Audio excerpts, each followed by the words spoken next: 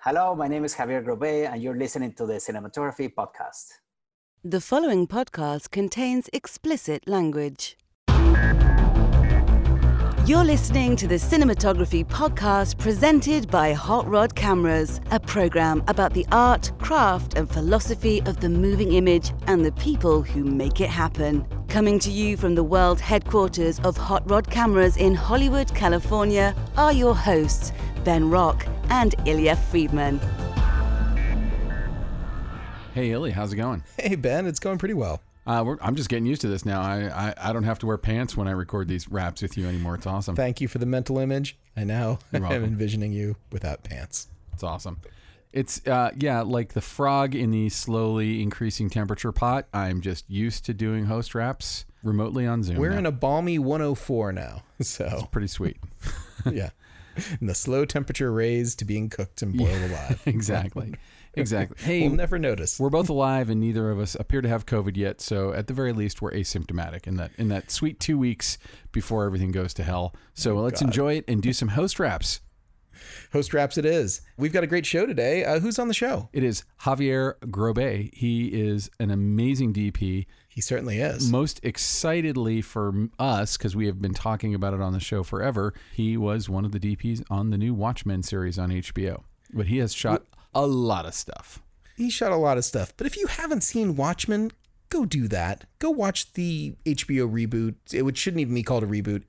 It's like sort of set in the same world of Watchmen, but not trying to remake that wonderful movie. So, or the comic book or anything else. It's its own thing, and it's great. Yeah, and he talks a great deal about that. And I thought one of the more interesting things too is he kind of talks about like great filmmakers that we all know, specifically Alfonso Cuarón when he was a film student. He talks about him, and it's like, it doesn't even occur to me. Like, I sort of feel like the earth just birthed Alfonso Cuarón as a complete finished filmmaker, and it's hard to imagine him being a dweeb like me at film school, going to the equipment checkout room and getting a Lowell DP kit so that he could shoot whatever garbage you do in film school.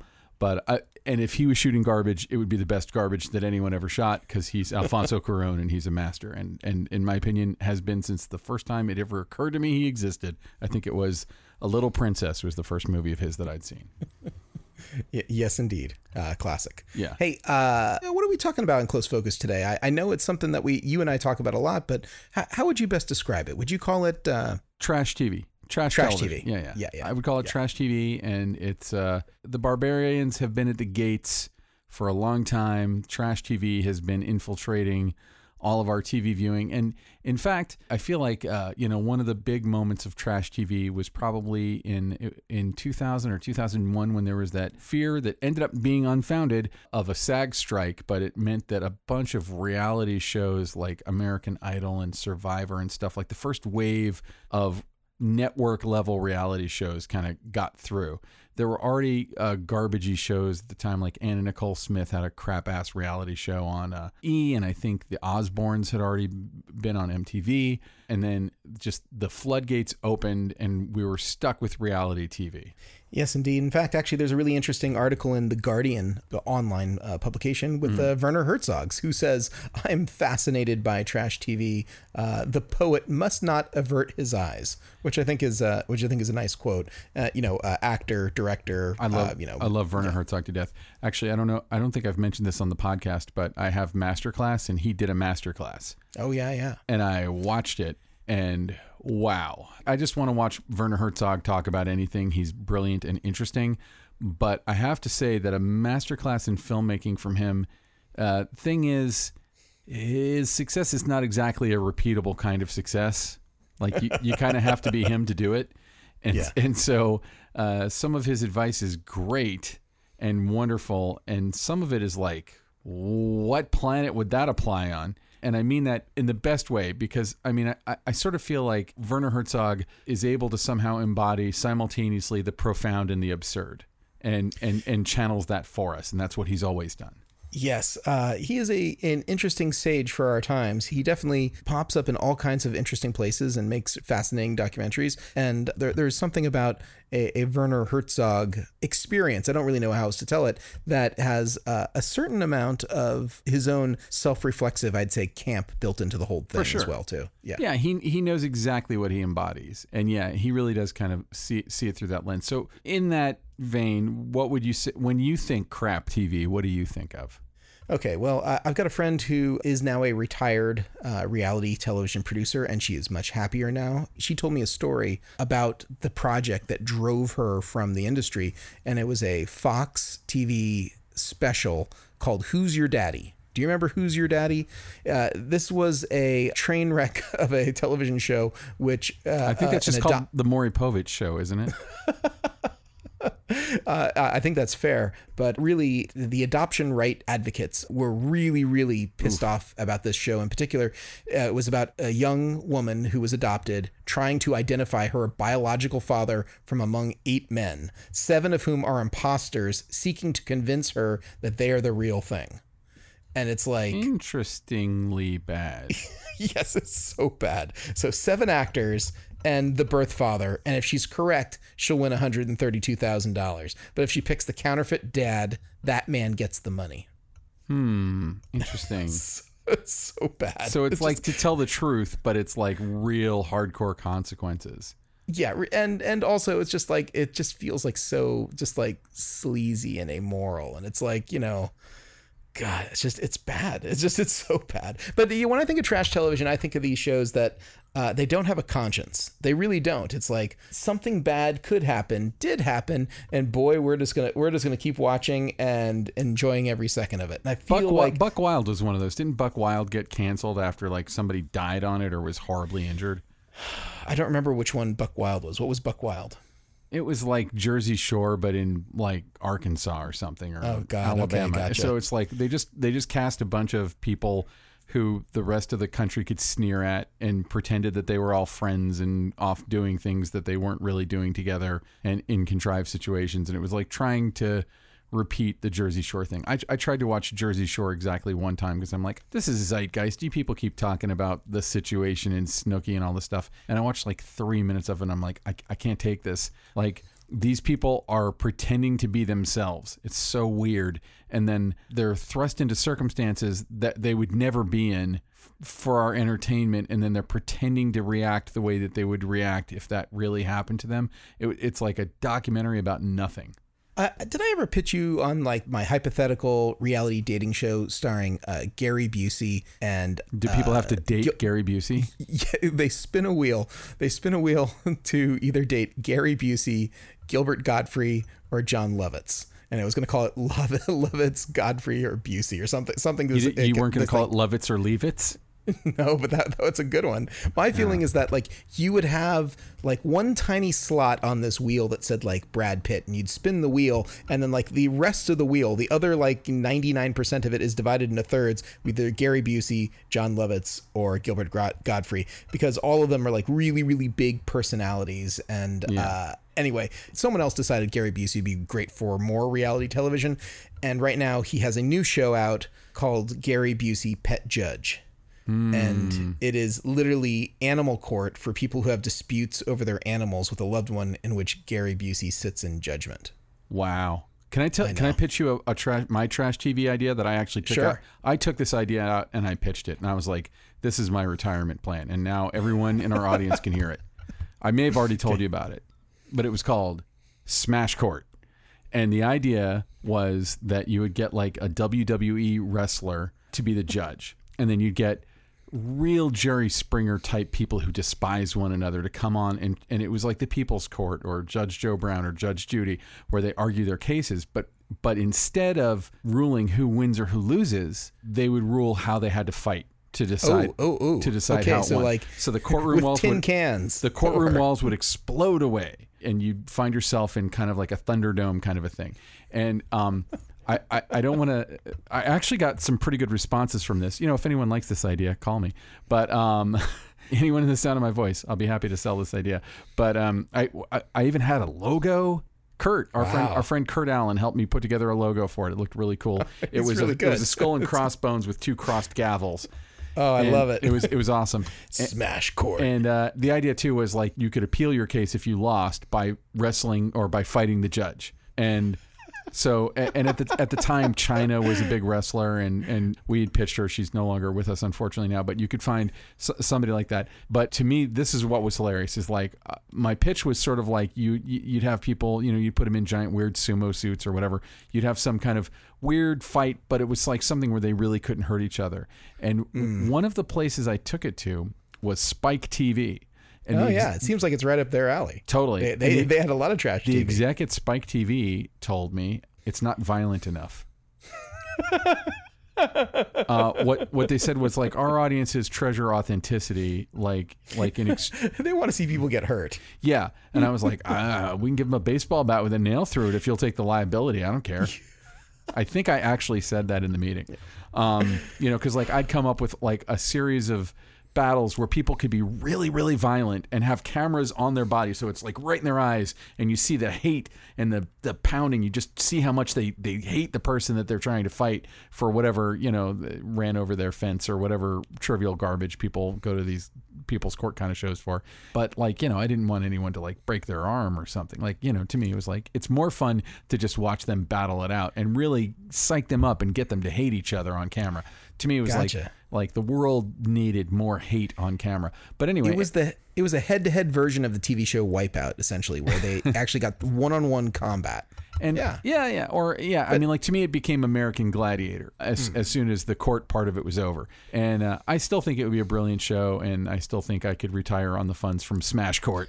But anyway, but yeah, I mean, but now you've put it out into the world, and if somebody rips it off, you're it's really I had my shot. But here it is. This is the time when I think some trash TV is going to get greenlit. Stuff's going to go forward. I saw that there's a TV show that's like the kids game of like the floor is lava. They've made a reality show out of that, and I'm like, I watched a trailer for it. I'm like, is the Onion making television shows that are satirical? And I hope I'm not pissing off anyone who works on these shows, but somebody actually said to me, like, I bet there's a lot of shows that are just in the vault that got like a pilot order or something, and in the era of COVID when we can't produce anything, it's like they just need stuff that is finished that they can put out in the world. So maybe we're seeing more of that kind of stuff. I watched The Circle on Netflix, and instantly was filled with hate because it's trying to emulate what the phenomenon of social media in terms of like the winner is the person who can be the most popular using this fake social media thing that they've cooked up for the show. And it kind of just makes you realize how vacuous social media truly can be at its heart. I couldn't watch it. I really couldn't. So I watched an episode of it sort of for research. I was like, it's sort of the same reason I started watching Jersey Shore, although I could not take Jersey Shore. And at the time that I was pitching Smash Court around, there was talk of taking it to MTV. And at the time, MTV was doing shows like Next. And the whole thing on MTV at that time was like as low budget as possible, as low production value as possible, high concept, low cost. That was kind of what they were going for. And I don't want to sound like a snotty person, but I was like, we didn't end up pitching it to MTV. I think that I kind of said I don't want to take it there if we have to dumb it down any dumber than it already is. Because to me it started as a dumb idea. Dumb. It's a dumb idea it's one of those dumb ideas that I think would be a lot of fun. But if we're gonna take the fun part out of it and just like make it dumb, make assholes fight each other, like it just they've already got that show. It's called Jackass. Heyo, yeah. Well, and I mean, actually, there's a certain genius to Jackass, though. I mean, like there's an intelligence to Jackass. Sure. And you kind of. It's also the dumb part, and it really just ends up being bad pranks and people fighting each other. That's true. I know one of the people who used to produce Jackass. So, but also like Spike Jonze created Jackass. I thought that was sure. Cool. And I will say that at its heart, there's a certain amount of brilliance there. That is trash TV that I could totally get behind, but especially early Jackass. I definitely feel like there was a de-evolution that happened as it went along. You know what? When you bring that up, to me, the difference between some of the trash TV that we're talking about here and something like Jackass is who's in on the joke. And I feel like if the cast is in on the joke, so in the case of that, it's like Johnny Knoxville and Bam and all those people that he worked with, they're all coming up with the joke. Like they're doing a kind of sketch comedy that just involves stunts and violence and poop jokes, right? Physicality, sure. Yeah, that's what they're going for. But I feel like when we're watching, I'm going to say Honey Boo Boo, and it's like we're supposed to be sitting in judgment of these people. You know, the show exists so that they're not in on the joke. Yeah, I can feel better than myself because Mama June is a crazy person. I have a harder time getting behind that. And I think that's why I had a hard time specifically with Jersey Shore. And I know Jersey Shore is like super old news, but there's a generation of our listeners right now who have no idea what Jersey Shore is. Yeah, but a show like that where I sort of feel like obviously the cast is being paid well to kind of pretend to be themselves, but they're sort of being exploited. And there's a high degree of inauthenticity to this stuff. Like I won't say what the show was, but I know somebody who worked at a production company. I stopped by and they had a reality show that was about a celebrity and their family. And there was a bunch of construction going on at the production company office. And I said, what's going on? And they said, oh, they're making this person's office. And I was like, this person's a crazy successful celebrity. Surely they have an office that you can just shoot in, right? And they looked at me like, you naive little man. Like everything about the show is fake. It's all scripted. None of it's real. None of the situations. And you know, you kind of wonder like, okay, just to pull one out of the air, Gene Simmons, who, of Kiss, who had his own reality show for a long time, or Flava Flav. Like these people have weird ass lives that I think the average person could not relate to. In fact, Ozzy Osbourne, the original, I think first season of the Osbournes was sort of a documentary about what was going on at Ozzy Osbourne's house, because regular humans like you and I don't understand the day-to-day of being a weird megastar. But then I think they run out of stuff. And so actually in the case of the Gene Simmons show, I heard that 100% of it was staged. Like they wrote all of it. You may or may not know this about me, but I shot some reality television. Oh, I do. I know this well. Oh, yeah. I used to shoot that TV show Blind Date on occasion. And I can tell you that show was like 90% real. I mean, those people really were those people. And there was a little bit of like, oh, we missed you walking into this nightclub. Can you go outside and do it again? There was that kind of like reenactment stuff. But then I worked on another show, another sort of dating show, and it was like 90% staged. Everything was staged about it. And once, and this is going to sound like a super like stupid Hollywood story, but one day at lunch many years ago, this is probably 2012, 13, 14, somewhere in that range, I went to lunch and it was sort of a semi-trendy place in Hollywood, and in walked this reality television crew, and the producer was there talking to these two people who they were hanging out, having fun, but they came to this place to have a fight. The whole idea was they were going to come there, order lunch, and get into a big blowout fight, and they shot it like 3 or 4 different times. And so it was like, these people are not actually, there's no real fight going on. These people are totally friends. It's a thing. It was about as true to life as like professional wrestling, and everyone who just happened to be at this restaurant this day got their entertainment with their meal of seeing these reality people pretend to have a fight in the middle of a restaurant. The real winners of reality television, by the way, to me, are actors, because reality show stars want to be on the cover of magazines and want listicles written about them and want paparazzi following them around, and the Brad Pitts of the world get the heat off of them a little bit. So there's a slight silver lining. Anyway. So, hey, let's get to the interview. All right. Here is Xavier Grobet. The Cinematography Podcast Interview. I'm here in one of our amazing Zoom sessions, since we can't meet in person again, with the amazing cinematographer Xavier Grobet. Thank you so much for coming on the show. We really appreciate having you on. Thank you. Thank you for the invitation. Oh, absolutely. All of us are giant fans of Watchmen, and I'm a huge fan of a lot of your other work as well. But Watchmen, in my opinion, is probably one of the best shows of the last several years, just a standout. And I say that as a fan of the original comic book and the original movie. And as I told you off mic before we started, we did have Larry Fong on, who shot the original Watchmen movie. So I'm very interested to hear kind of the perspectives on all of these things, kind of commenting on each other in an interesting way. We always kind of start with, before we even get into your background, my big question, because really everything I'm asking you is my fishing expedition to figure out how we give you a script with a bunch of words on it and you turn it into pictures. So when you read a script, what is it that you see most clearly before you talk to the director or whatever? Are you looking at, and I've often reduced it to, is it more of a lighting thing or more of a composition thing? But honestly, like, what is it you see as you're reading a script? I think the first time is I want to know what the script is about. What is the story that we're telling? Even though having images in my mind of what I'm reading, I'm actually just trying to like go into the bottom of it and see what the script is really talking about. And it's funny because you don't really like it's happened many times where I read it and I think there's things that I don't understand completely, but when I hear a reading with actors, it all comes to life, and then I get a lot of matter out of it, right? But the first thing is to know what the script is about. What are we talking about? What is the feel of it? What is the emotion of it? And from then on, starting to create images according to it. But yeah, I don't start thinking about shots in specific, or maybe there's situations where you do, but mostly it's just kind of like the first impact. What is this that we're telling? What is this story? What are we talking about? You know? Mm. But like when the images start coming to you, and it could be after you talk to the director or whatever, like what are the thoughts that are going through your head, I guess? What's formulating as you're thinking about how we're going to take the script? Like what are the first questions you ask yourself or ask the director? Like what are the things in general that you think are the early stages of formulating your approach to the stuff you're going to shoot?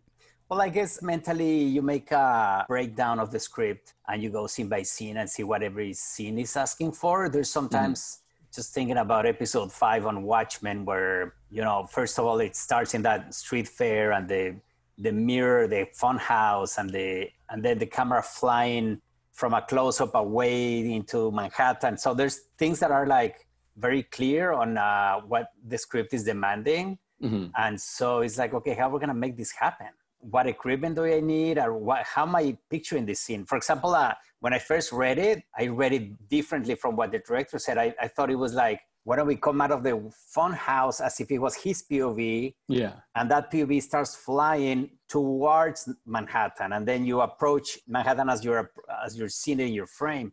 That's the scene with the giant squid, right? Yes. But then the director is like, no, it's the other way around. We pull away from his face. And I'm like, oh.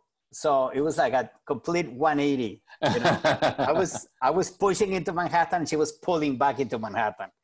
And then I understand it's like, oh, okay. So that's a different point of view, but I kind of like it because then on the other direction, you would be seeing the squid right away. Yeah. On the version that we did, you can like pull away from him and you start coming into Manhattan and you start revealing bit by bit. So it made more sense. But also you start by seeing his reaction and then later get to see what he's reacting to. So it's such a great build. As a fan of the comic book, that was one of the most amazing moments, by the way, because, you know, famously in the movie, they kind of changed the giant alien squid situation. It's really the only major change they made between the comic book and the movie. Fans were not happy with that. I know. I understand why they had to do it, man. Kind of condensing that giant comic book down. So let's go back a little bit and talk sort of about how you came about. Like when was the first time that working in the camera department or being a cinematographer was a thing that really occurred to you as a thing you would want to pursue? Do you want to go way back? Way back. Okay. The earth cools. Okay, so I grew up in a house where my mother is a still photographer. She's an artist. Mm-hmm. I grew up with a dark room in my house, and I started experimenting with photography ever since my early days. She went to England when I was 10 years old for a scholarship, and then we met her there, me and my siblings, for another extra year. And while being there, for some reason, I got into the idea that I wanted a Super 8 camera. So I had a few savings. I asked my dad to send me my money, and I bought my Super 8 camera, and I started making tiny films, you know, kind of like some of them based on my mom's ideas, what she was doing. And then I was like animating them, you know. Oh, wow. Camera. So that was kind of like my first thing. And then from then on, it's like, for some reason, it's like, okay, I want to do movies. That was like. You were just kind of like from the first moment, you know, from an early age, you know, how old would you say? 10, 11. Wow. So from that moment forward, making films was your direction in life. Yeah. So yeah, I was making my little Super 8 movies. I was doing animations. I was doing like tricks in camera that I wanted to, you know, just like experimenting and having fun. Yeah, then by the time we got back, my cousin, who also is a filmmaker, he's a director. We used to share weekend houses, his family and mine, in this town in south of Mexico City. And so every summer we would like buy a bunch of film and we would write a story. We did 3 movies. You know, we write our stories and we shot them in with all my siblings and cousins and everybody. Oh, wow. And that was like the beginning. Yeah. So. And then I don't know. From then it's like, you know, once you get the sting from the bee, then you can't get away from it. You know, then you get stung by the film bug, and then you can't get rid of it. Yeah, and then from then on, you know, I did my schooling and everything. And at one point in my career, I kind of like doubted what I wanted to do. I had my dad, who was an architect, and my mother, who was a photographer, and I was like going back and forth between the two of them. So I entered architecture school in a university for like a year or two. And then I said, no, this is not my thing. And I dropped and I applied for the Mexican Film School and I got in and that was it. And that was like, I prepared myself so much to get in that school. You know, it was one of those where 300 applications for only 12 accepted. Oh, wow. So it was hard. Yeah. You're literally, I think, the third cinematographer we've had on who started out as an architect, though. That's interesting. Checo Varese and Carlos Gonzalez, all 3 of you started as architects. I wonder, like, if we were to do a general survey of all working cinematographers, how many of them have at least studied architecture? I don't think it's only 3 of us. I think there's more. Mm-hmm. And there's such a thing about it because you're working with spaces and light in architecture, which is what you do when you're lighting a scene. So it goes hand in hand, you know? No, it totally makes sense. And I remember, like, Checo was the first cinematographer who we talked to who had done that. And I remember being like, oh yeah, that's unusual. And then as soon as he explained it exactly the way you just explained it, it's like, oh yeah, it's extremely similar in a way in that you're showing us spaces, you know, and figuring out where light goes in them and stuff. It's I don't know, it's interesting. We should do a side panel one day of DPs who started in architecture.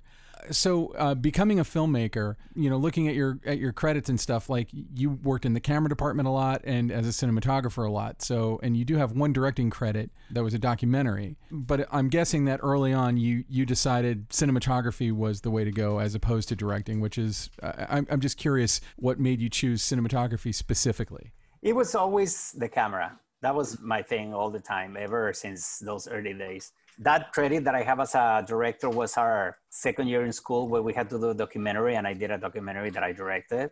Uh-huh. And that's what it is. All the others are basically all cinematographer credits. And what school did you go to again? I'm sorry. I went in Mexico City to CCC, which is Centro de Capacitación Cinematográfica. Mm-hmm. It's one of the 2 schools that are there. One is the one that I went to, and the other one is belongs to or is part of UNAM, the Autonomous University, National University. That's cool. And I always ask people who went to film school, like, what is the pitch for going to film school? Because obviously today, if you want to be a filmmaker, you can get a DSLR or even shoot on your phone. Like, access to gear is not the reason to go to film school as it might have been when you went or when I went. But like, what did you get out of film school beyond that kind of stuff? Obviously, you know, working with somebody like Chivo is pretty amazing, but you know, were there other connections? Were there amazing teachers? What were, you know, kind of the inspirations you drew from film school? Well, to be honest, I think the main thing is creating community. Funny enough, like we just finished a cinematography class literally an hour ago that through the Mexican Society of Cinematographers we created. Well, my friend Carlos created, and he invited me to be part of it. Oh, wow. And we did these 2 weeks of a day, a cinematographer a day, and it's been fantastic. And the one thing that I keep from that is the sense of friendship and community with the people that I grew up with. Mm-hmm. So I guess that film school means that you're creating a community and a group of friends and a group of people that you're going to be working with for the rest of your life. So it's not just the amazing teachers or the experiences of doing things one way or another. I mean, that you can learn on the set, being a camera assistant or getting your camera starting shooting. I mean, everybody has a different way. But I think that I would say that it's the sense of community and a sense of group. I think that as a generation, we were in Mexico back on those days, you know, we were like a very solid generation. We have a lot of successful filmmakers and cinematographers like Chivo, like Rodrigo Prieto, who is also from my school, Not a I slouch. mean, we all grew together. We all grew together in the same schools, in the same ambience, in the same people, so that's the main thing. That's amazing. Well, and also obviously like Guillermo del Toro and Iñárritu and Alfonso Cuarón, like such influential filmmakers worldwide that came out of probably roughly that time or maybe a little bit before your time. Well, no, that's exactly the same time. I mean, by the time I was in film school, Cuarón was shooting his thesis in school.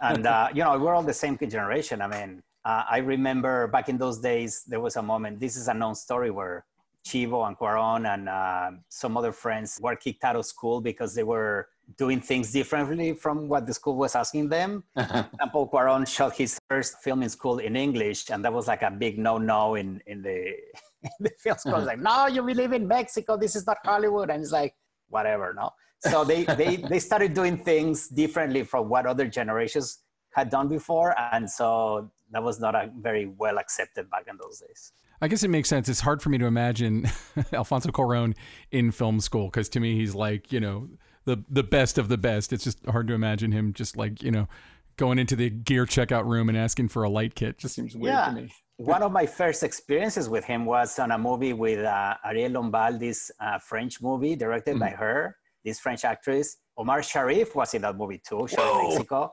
Really? And Cuarón was the assistant director, and I was a camera assistant of the third camera. Wow. But he was the assistant director to Ariel Lombal back in those days. You can imagine. I can't. It's like imagining, Orson Welles making toast. I'm sure he did. It's just hard for me to imagine it. Right.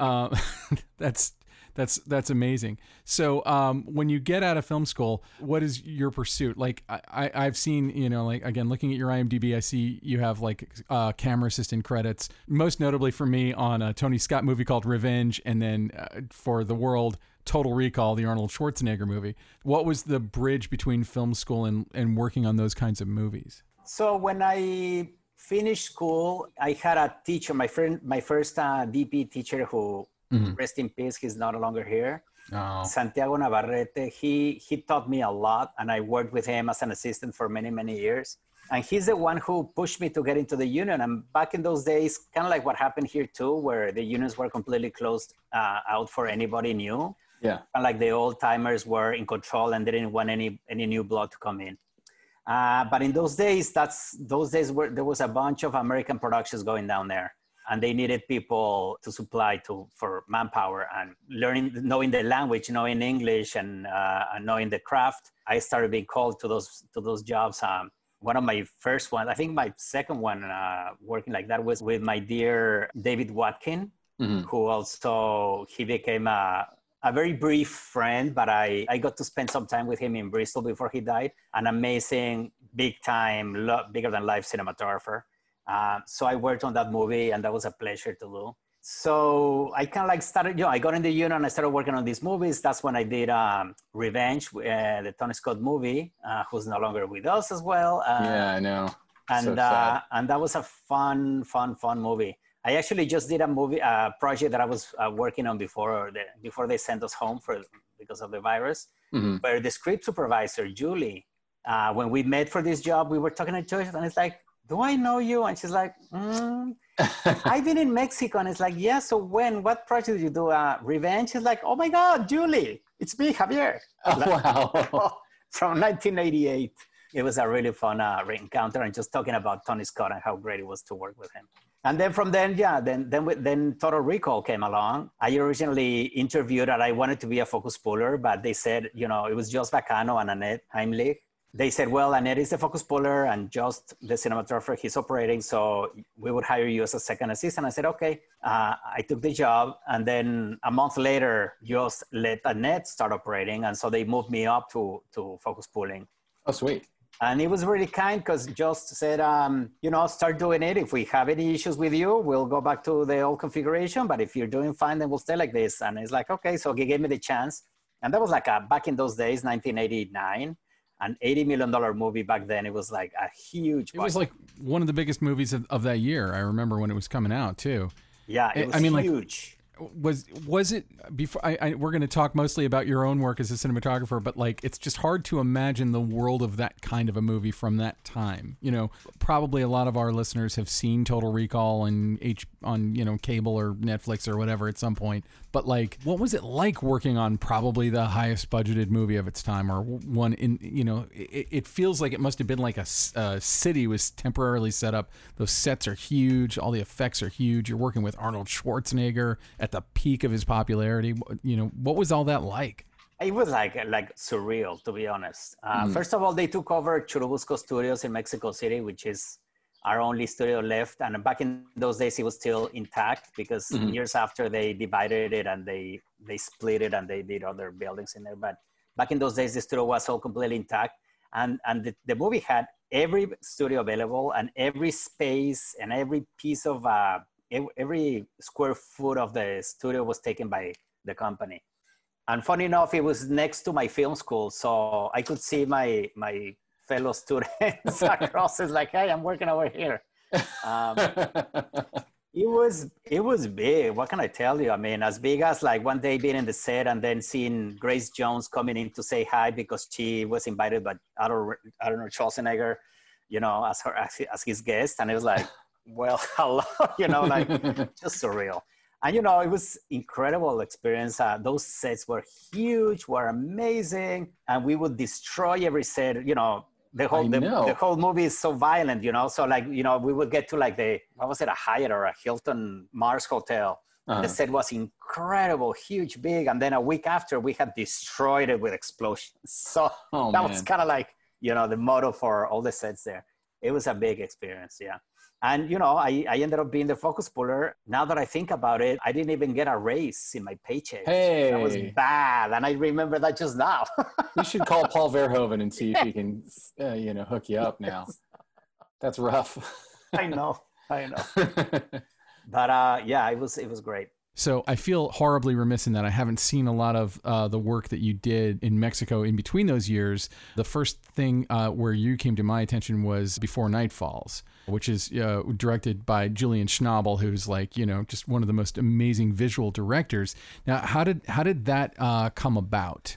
So I was already here in the States. My ex-partner, Michael, gave me the book to read. I was like, I need to read something. It's like, why don't you read this book? And he gave me the book to read, Before Night Falls, and I fell in love with it.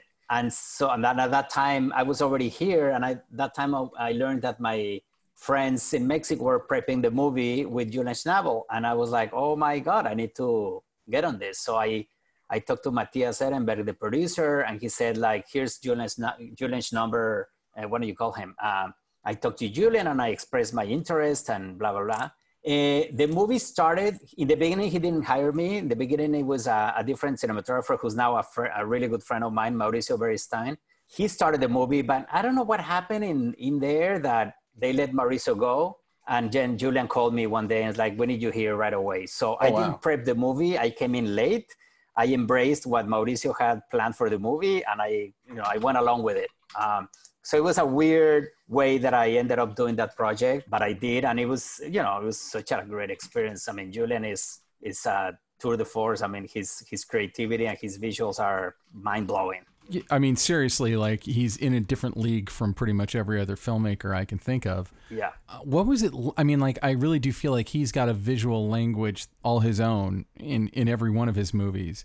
What was it like kind of applying your craft as you knew it with somebody like that? Well, first of all, he's an encyclopedia. He knows every movie, and every movie is a reference for him, and he can reference a specific scene on a specific movie directed by a specific director. You know, like, that's interesting because I always think of him as he's a painter, right? Like he's an artist. Yeah, he's a visual artist. He's a painter, but his movie knowledge, you'd be surprised. He knows everything. All the movies that we had to see for Before Night Falls, all the references. Battles of Algiers to Pichot, the Brazilian movie, to like all these references that we had to look at. And, you know, the whole experience of trying to help him out, planning scenes. We would like set up a shot for Julian, and we would plan this scene for him that according to what he wanted. He would come, he would see it and say like, okay, I've seen that already. I don't like it. Let's do it this way. Let's turn around. Like, Julian, but we just have everything planned. Yeah, I know, but let's do it this way. And so he was constantly changing the plan. So it was interesting. But, visually, I mean, those images, I give full credit to him. He's amazing. Yeah. Yeah, his work is really amazing. So, and I feel like I just skipped a giant step. So what did bring you to America? What brought me to America? Yeah. Love. Ah. I never intended to come.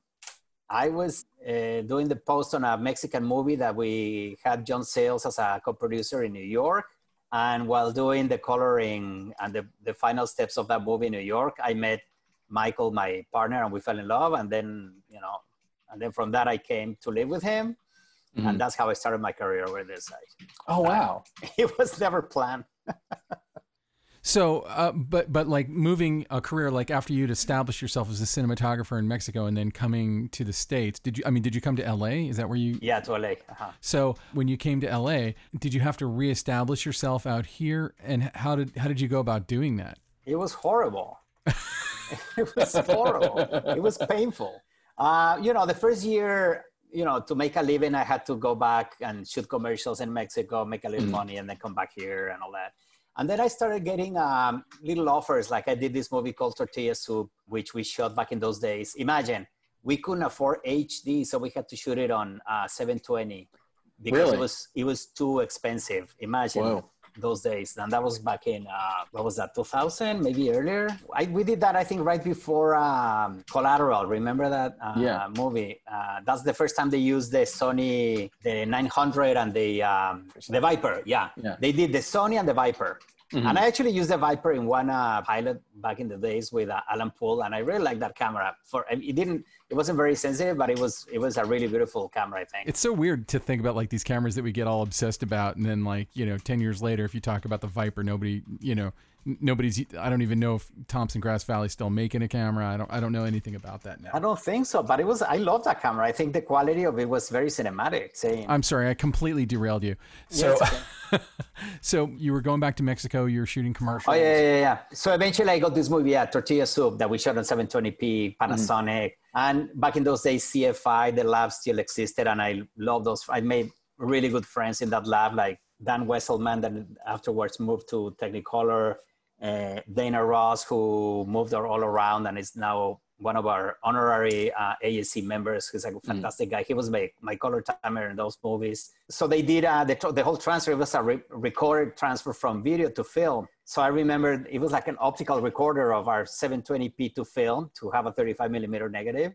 Yeah. And I think it took the whole night to record or something. I remember seeing the machine. So that was the first kind of like serious job that I got here. And by that time, at that time, I was already applying for my green card. And I remember being on that movie when I got accepted. And so kind of like everything started moving along. But I would say the first 3 years were really, really hard, getting your name out there and getting jobs done. So I think by the time I started shooting Deadwood for HBO, that was kind of like a big thing I was very excited about. It was like, I felt like I was doing this Hollywood show and I was so happy about it. The amazing show. Yes.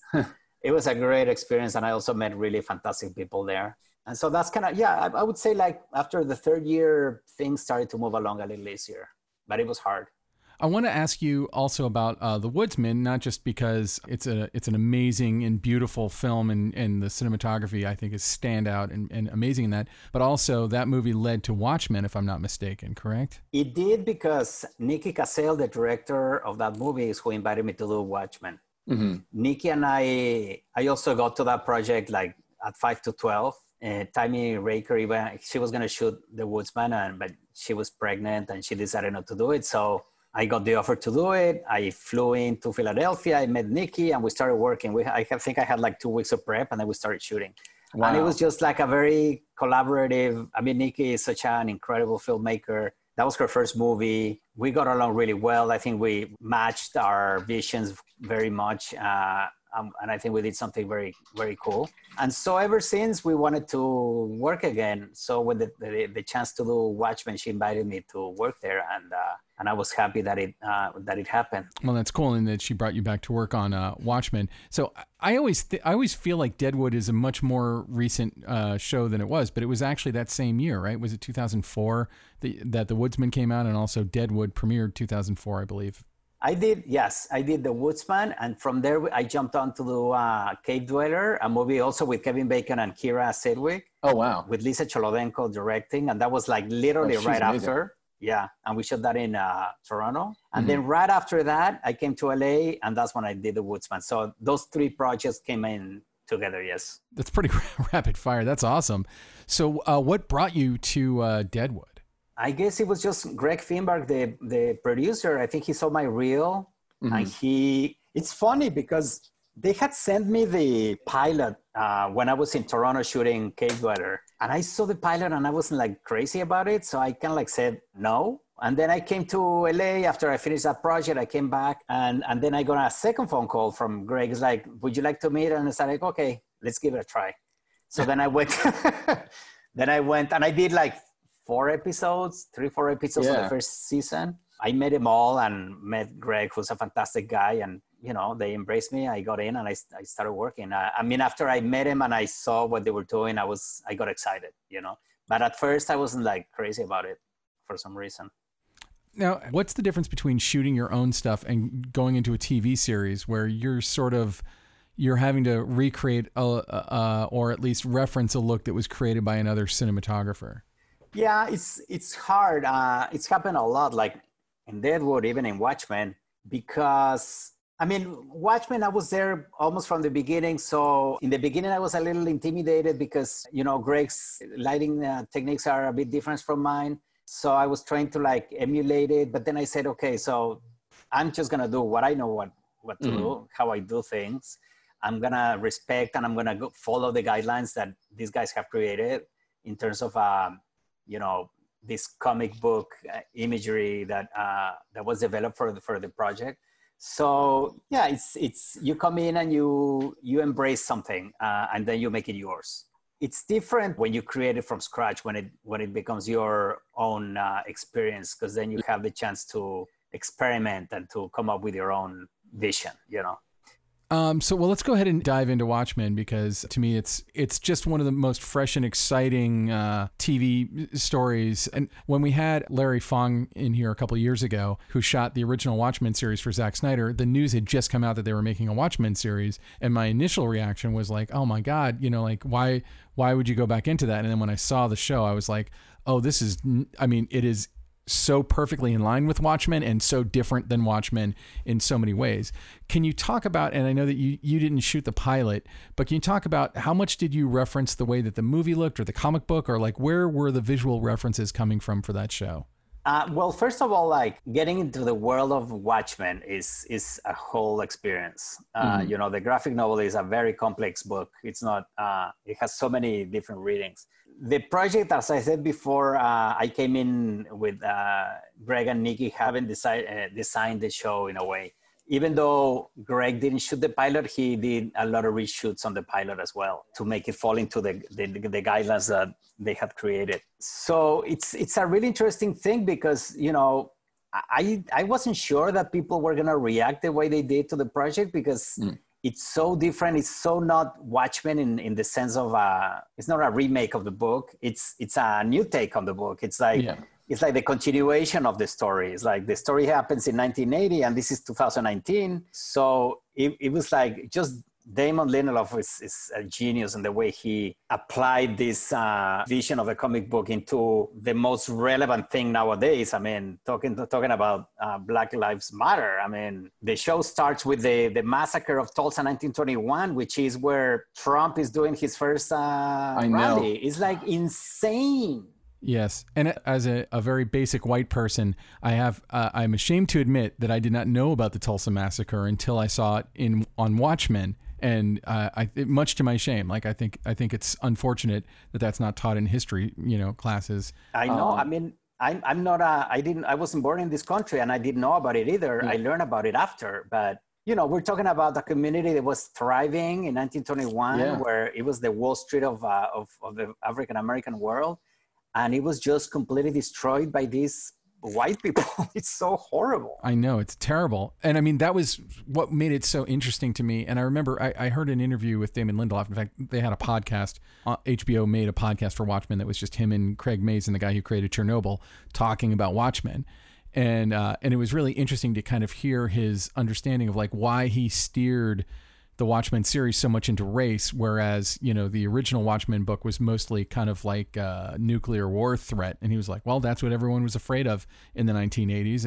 And now, racism is a much bigger, that's where so much of our cultural anxiety is coming from. And I mean, it's just a kind of a genius pivot. And in fact, and I know it wasn't one of the episodes that you shot, so I don't want to ask too much about it, but like the realization that Hooded Justice was actually the Louis Gossett Jr. character, and the noose around his neck was actually because they had attempted to lynch him. I mean, like some of that stuff, as someone who read the comic book back when I was a teenager and was a fan of the movie, it was like, oh my God, like the worlds collided in my head. It was one of the best experiences I've had watching a TV show. So I feel like also there's a lot of sensitivity in the show around just even the uses of color. Like if you had a refrigerator open and the light was too blue, audiences are going to be like, oh, Dr. Manhattan's in the refrigerator.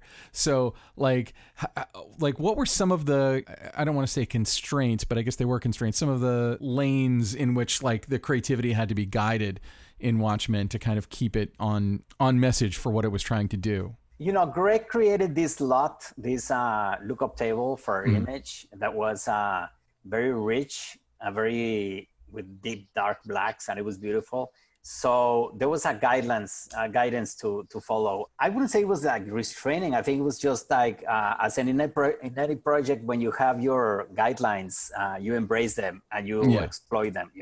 We knew extreme angles were gonna be always welcome, and we had like all these shots to like dress the scene. We had always looking for interesting angles, shooting through things, having like volume and separation, and so we were always looking for the right angle and the right approach. That was all part of the guidelines of what we were trying to get, all based on a comic book language in a way, like foregrounds and backgrounds, and it was all embracing that style that we created. In terms of lighting, for example, I mean, I had my first episode where Laurie Blake opens the back and we see the dildo. Yeah, the Dr. Manhattan dildo. Manhattan dildo. And, it was scripted that this blue glow came out. So I had to get something in there to make it happen. Sometimes maybe I took it a little too literal, but it actually worked in those two moments, that moment and also at the very end on episode 7 when Angela Barr hits. Oh, yeah. Simply the most shocking moment of the whole series, in my opinion. When she pulls out the ring out of his forehead. Yeah. And we have also that glow. So those are our Manhattan references, that the only two, I think, in the whole series before he appears. I watched every episode looking for anything glowing blue or anything with a happy face on it. Like I was always looking for like subtle Easter egg level stuff to imply that, specifically Dr. Manhattan, because we all knew Dr. Manhattan was going to figure into the storyline.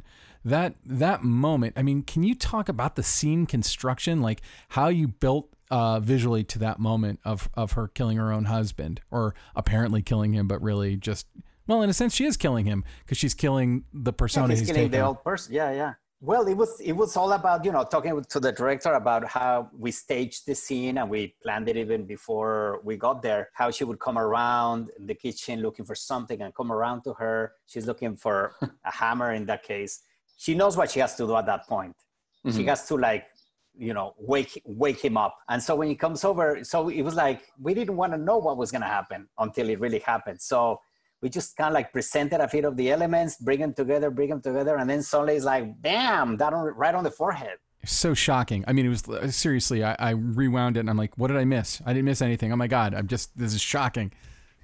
And then that's the end of the episode, where the only thing you see is this blue glow on her face and the shot of the ring that she pulls out of his forehead, and that's the first time you really, really know that Dr. Manhattan is gonna come out. Cool. Well, I feel like we're past our time here. Before we go, is there any place that people can find your work online? I know you have an amazing Instagram feed that I was looking at, but where can people interact with you online if they want to see your work? Well, I have my website, which is the same as Instagram, xmexdp. My work is there. On my Instagram, I don't know if you saw, I did a bunch of quarantine portraits. I did see those. Those I did one a day for like 40 days until I ran out of inspiration. But the idea is to make a book with them. Oh, wow. So that'll be my next project, my book. That's awesome. Yes. All right. Well, thank you so much for coming on. Your work is amazing, and it's great to talk to you. Thank you so much, guys. All right, so that was Xavier Grobet. Thank you so much for coming on, Javier. We really appreciated having you on. Thanks, Javier. That was wonderful. Guess what, Ben? Is it time to roller skate? It's always time to roller skate, but it's also time to pay the bills. All right. I love paying bills. All right. Hey, I want to talk about an oddity. I want to talk about Aperture. Aperture, our fine sponsor of the show. They make really high quality lights. But here's the oddity. They had a really cool set of lights called the LS Mini 20, and it's very quietly been discontinued. Discontinued in a way in that like you can't get it anywhere, but they haven't like officially discontinued it. And like magic, I talked to Aperture recently, and they sent one of the very last 3-light Mini 20 kits. What? So people out there, So here's the thing. These lights are really small. They can run on batteries. In fact, you don't even need like an official like yoke or anything like them. They're so lightweight. You can use them on a little sort of like camera ball head. Not even like a big ball head, but this little tiny ball head. And they have barn doors, and they're not super powerful, but they're either daylight or they're bicolor. And because they're so lightweight, you can kind of rig them anywhere and not really need to worry about them. So you might see them on other websites where it says LS Mini 20 like flight kit or something like that. And it says available in 7 to 10 days. That is probably not true. I had Aperture comb through warehouses to find this, to basically put all this stuff together for Hot Rod. And so I have one of the very last kits of the Mini 20s. And so if there's someone out there who never picked one up and really wanted to get one, was just kind of waiting for it, guess what? You're not going to be able to get them anymore. We got one of the very last kits. They're not doing a price reduction. It's just sort of like quietly being phased out. But the wonderful thing about lights is they don't actually ever really go out of style. Even if they come out with new stuff, a light is incredibly capable, and that's kind of the reason why, like, really, can I still use my incandescent redhead kits that I bought on eBay in 2002? You totally can. It'll use a lot of power, and the lights will get hot. But the truth of the matter is that like old Mole Richardson and old Airy sort of Fresnel lights still get used every day because they work just fine. I mean, it's like these things did not stop being useful just because new stuff came out. Well, the LS is anybody trying to figure out how to LED up those old lights, like, you know, an Inky or a Pepper light or something like that? There's a couple of companies out there who do that, and they had moderate success, but the cost of it didn't, I think, necessarily make economic sense for a lot of people. So that when you think about how many people just have one of those Airy mix kits, those gray roller kits that have the Airy Fresnels in it, like everybody I know has one of those kits, and they're good kits, but they run a little hot. They run hot. They're really big. They're really heavy, and if you drop a light, you can break the bulb. The thing is that yes, that's a good kit, and yes, there's still utility in those kits. But if you're going to invest money today for maybe half the price, you can get stuff that is just as useful and is super light and super small, and you don't need that size case anymore. So no, I'm just saying I think that there's a useful business model in rehabbing those old lights and creating like an LED something or other that could go into old incandescent lights. You would think, but it didn't seem to really take off, even though there were companies that did it. So that's interesting. Yeah. And now, short ends. So Ben, it is short end time of the show. Do you have a short end for us this week? What's your pet obsession? No, I don't. No. I decided not to. I decided not. Okay, then moving on. I guess I'm I'll lying. go. I'm lying. You filthy liar. So I actually told you about this off mic last week, but I started goofing off with this product called Miro that is an online whiteboard. And the reason is pretty obvious. Bob DeRosa and I write projects together. We're currently writing a horror audio drama for a very well-known audio production company that I can't really say yet. And the way we do this stuff is it's, usually index cards on a cork board, and you write down scene ideas and eventually swap them out for better versions of that, or move them around and blah, blah, blah. And because of COVID-19, we stopped meeting in person and we started working on Zoom, which is cool. And the project we were working on, we had already kind of written we were in the middle of writing a full draft of the script. So we didn't need the cork board at that time. We didn't need to go back to the board on it, but we're developing a new project right now. And so I was like, where can I find a good online whiteboard? And I looked around for a bunch of them. And Miro, I'm not wild about the price. But it's not outrageously expensive, but it's like $8 a month. So if you only needed it for a month, it's not a big deal. But it's $8 a month per seat. So that means that if Bob and I are using it, it's going to be $16. But we've been using the free version. In the free version, you can have up to 3 whiteboards on there. And what's cool is they use Post-its, quote unquote Post-its, but you can write your scene ideas. You can move them around. You can annotate them. You can write notes off to the side. And it's pretty sweet. Like, I'm actually having a pretty good time with it. And I took another idea for a feature that I've been kicking around for some time that just won't get out of my head. And the other day I threw it up there, and I feel like it's a pretty good way to break this out. I still do have a cork board with index cards and thumbtacks through all of it. It's not because of the charmingly analogness of doing it that way. That has nothing to do with it. To me, it's more about the economy of it, of like being like, I can't just have an infinite number of cards and an infinite, go on and on and on. But that's also an easy discipline to apply to a virtual tool like this. The good news is you can just, like the ability to annotate. So if you write, a scene that's like Ben and Ilya do their host rap, then you can off to the side make notes about what they're talking about. That would be a terrible scene in a movie, by the way. But boring. I mean, unless one of us was a werewolf. If one of us was a werewolf, that could be really edge of your seat material. But anyway, again, I'm not wild about the price, and I've looked around at some other ones. You had recommended a different one, and I looked at it, and actually the price was about the same. But I do see, like, when I direct something, I like to work with overheads. That's how I've always done it. Like, I'll make an overhead of the scene and put the camera positions and the actor positions as much as I can know before we get to the set. And unless it's a giant VFX clusterfuck with lots of, where we have to be really super precise about all the framings, the overheads to me cover it pretty well. And I feel like this is a good way to do the same thing for a script. I can outline it. I can kind of see the shape of the script, and I can immediately, the idea that I threw up on there the other day, which I had done as Post-it notes on a wall and then took the Post-it notes down. So I just transcribed all the Post-it notes and put them into this program. And almost immediately I was like, oh, I have an okay idea for a first act, a good idea for the third act. The first half of the second act is a little sketchy, and I have no second half of the second act. And that became immediately obvious upon just putting it on a board and kind of breaking it up like that. So yeah, Miro, check it out. I think it's good for any number of applications like this. I will totally check that out. It sounds totally useful and good utility. The other software that I recommended to you, I've been using for website design. So it's maybe a little bit more specialized for that, but yours sounds like a great collaboration tool. I think that, both of ours worked about the same. And, the thing is, you get 3 free boards, and you can always have 3 free boards. So you could probably use it, generally infinitely for free, as long as you didn't have 3 active projects on it. After you have more than 3, they make anyone that's older than those 3 uneditable. So I don't know if that means that you can delete. I don't know back what to editing. Yeah. I don't know. I mean, you might have to pay $8 to get back in and edit your stuff. Gotcha. So anyway, what is your pet obsession of this week? Oh man. Well, oh man, now I can't wait.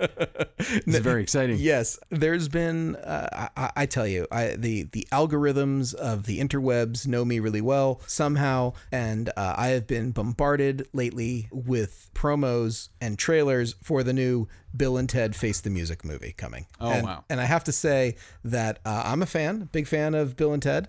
Not ironically, I think it's good entertainment. And we were talking about trash TV. This is not trash. This may be a slightly guilty pleasure, but I think Bill and Ted is fantastic. This is, of course, Alex Winter and Keanu Reeves, from my youth. And I want to say that the actors, the leads today, have a little bit of sort of like the Up documentary series thing going on. They're way older than the last time that they did this. Yeah. But it is so fantastic. And it's been like 30 years since they've made one of those movies. That's exactly right. And it is just freaking brilliant. And I love everything about the trailer. I love everything about the characters. I love that it is slightly campy, and I love that it is coming back. And here's the even better part. They moved up the release date a week. So, hey, they are not concerned about the pandemic for this. It was going to be August 21st, 2020. It's now going to be August 14th. They moved it up even sooner. So even sooner I can get some more Bill and Ted's goodness. Are they before Mulan and Tenet? No, I think that is still after. I think they were July, but I could be wrong. And July, I don't really know. I saw that both of those are coming out right around the same time. I thought it was in August, but it could be. I know that Wonder Woman was supposed to be August 14th, and I think that got pushed. So now Bill and Ted is slotted into there. So. I'm sorry to every movie coming out in 2020, but no one's going to see you in the theater. Like, you're just, it's not a year for going to see movies in the theater. You know what? I will enjoy Bill and Ted at home. I will. I pay-per-view all day long. Yeah, absolutely. If it is day and date, I'm totally there. I can't wait. And I know Christopher Nolan is a film purist and wants everyone to see his movies in IMAX. And I definitely want to see his movies in IMAX. But more than that, I want to be alive. So I'll gladly pay the premium to see something that I'm excited about. And, you know, I got to say, I give a lot of crap to sort of the fandom, fanboy, nerddom sort of online publications that, like, basically that is their core demographic. That is, like, the online publications where it's just all about, like, nerd, superhero, Star Wars, whatever it is. That's like every single obsessive little detail.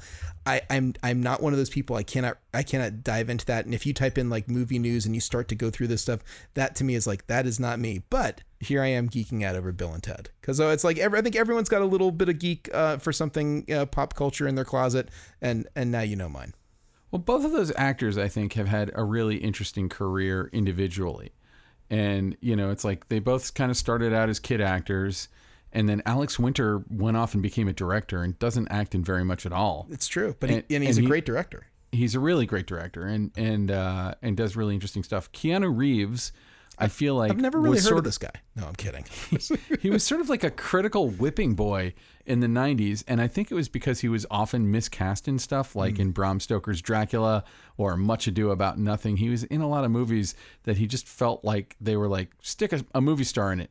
And then he would do something like Speed, and you'd be like, holy crap. And then I don't think that's fair. I mean, he did, like, My Own Private Idaho. And, like, that was a big deal. My Own Private Idaho. No. I'm not saying he was not an actor of substance. I'm saying he was miscast. Okay. And you don't cast Keanu Reeves as somebody with a British accent. I'm sorry. He doesn't do it very well. There were I think that he became kind of an easy punchline, and then he'd be in movies like Point Break that would have a cult following but weren't really taken seriously, even though that movie directed by Catherine Bigelow. Like, she's kind of a big deal. Are you kidding? Kind of a big deal. So, you know, and even into when he did The Matrix, and I do remember, like, seeing The Matrix and just being like, wow, like, you know, just knocked me on my ass. But it was still always easy to dismiss him. And I feel like within the last 5 years, you cannot dismiss Keanu Reeves in the last 5 years. No, you're right. I feel like at some point in his career, he was the punchline to a couple of people's jokes, but he was always a big movie star. Undeniably a big movie star, and undeniably a very talented actor in the right role. I think that he continues to get better. And I think that this is agreed. I think this is one of the like, there's several people out there who I feel like they don't phone it in. They continue to work on their craft, and they get better and better and better, and they get better with age. You can't watch the John Wick movies and think that this man phones anything in. No, not at all. Yeah. Anyway, Helen Mirren. I still think Helen Mirren is like, no, anything she does, I'll watch it. Laura Linney, plenty of people. Jason Bateman. They get better and better and better as they go along. So certainly.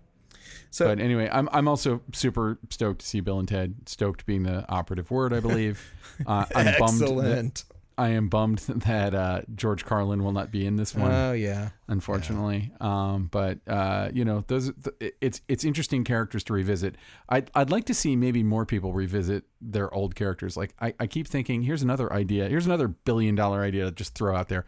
Somebody should do a sequel to Fast Times at Ridgemont High about Spicoli. About Spicoli as, like, imagine Spicoli as, like, the guy who, like, went out to be the cool surfer guy and then ended up having a kid and having to get a regular job. And it's like take that character and bring back Sean Penn to play Spicoli today. I want to see that movie. You know what? I kind of feel like it might end up like Honey Boy. It might be like, he's the father figure. It might be this incredible dramatic tour de force type of, thing that no one expected to come out of Spicoli. Who knows? I think it could be amazing. I mean, Sean Penn means a very different thing today than he did in 1981. He sure does. Versus like, teenage stoner Sean Penn versus, Academy Award, Sean Penn.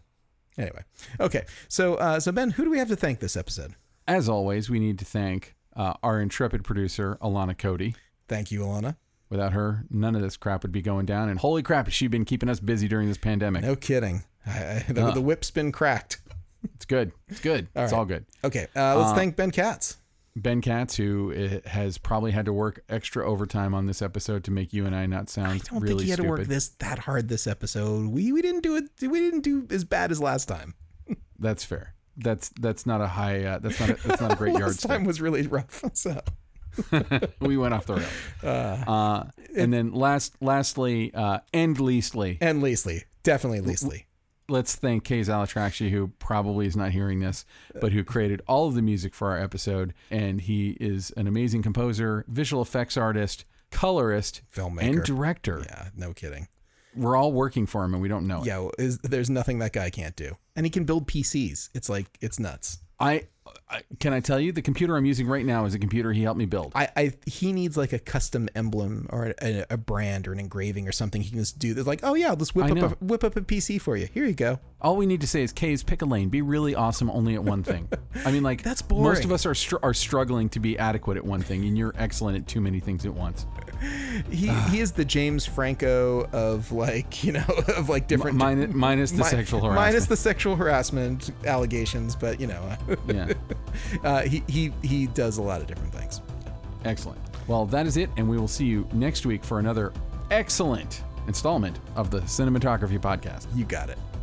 This has been the Cinematography Podcast, presented by Hot Rod Cameras. Find your next camera, lens, or accessory on the web at hotrodcameras.com. Don't forget to subscribe to our show on iTunes and connect with us on Facebook and Twitter. Thanks for listening.